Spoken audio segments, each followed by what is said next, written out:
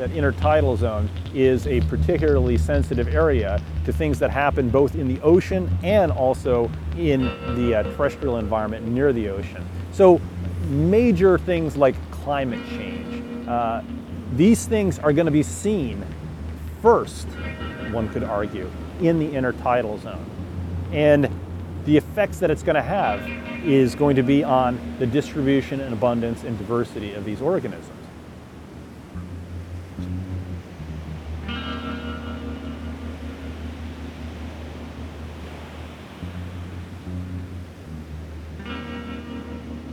My name is Steve Fradkin. I'm the coastal ecologist and limnologist for Olympic National Park, which basically means I'm the park's marine biologist and I'm the park's lake biologist. What we're doing right now is we're delineating tube worm colonies.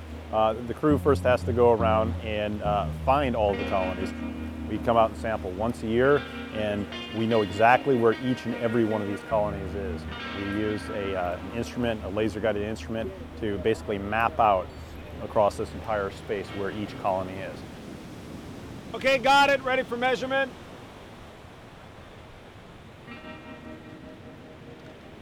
So we're taking laser measurements of all of our colonies. We have a fixed point up there with the GPS laser system, so we can track where exactly all these colonies are year after year. So we basically create a giant map of all of our colonies so we can see which ones are living, which ones are dying, which ones are growing.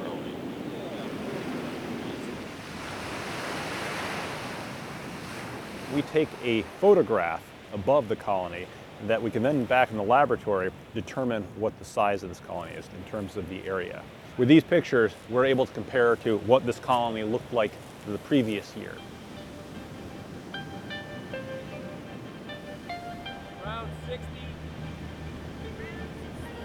Those are the sea star plots. So basically these plots here are what we call our targeted species plots.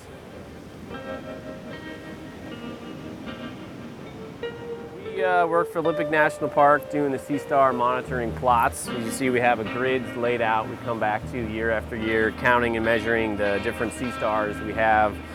The main ones we have are the piezasters. They're kind of a keystone predator species in our environment. As you can see, they're kind of moving around, mowing on mussels and barnacles and things, and they really open up a lot of rocky habitat for recruitment of other organisms.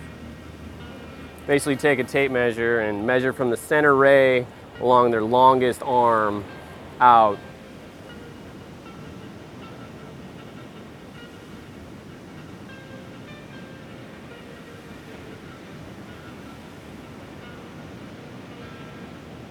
This is a temperature data logger that we have mounted in the mid-intertidal zone.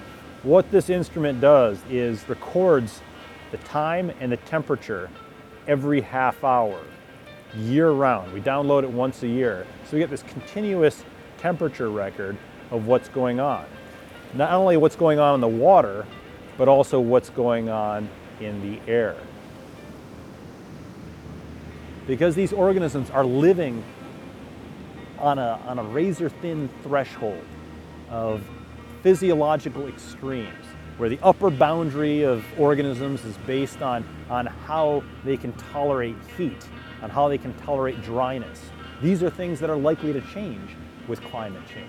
And played out over time, this can ripple through the entire community and food web and cause major changes in the environment that we see before us now.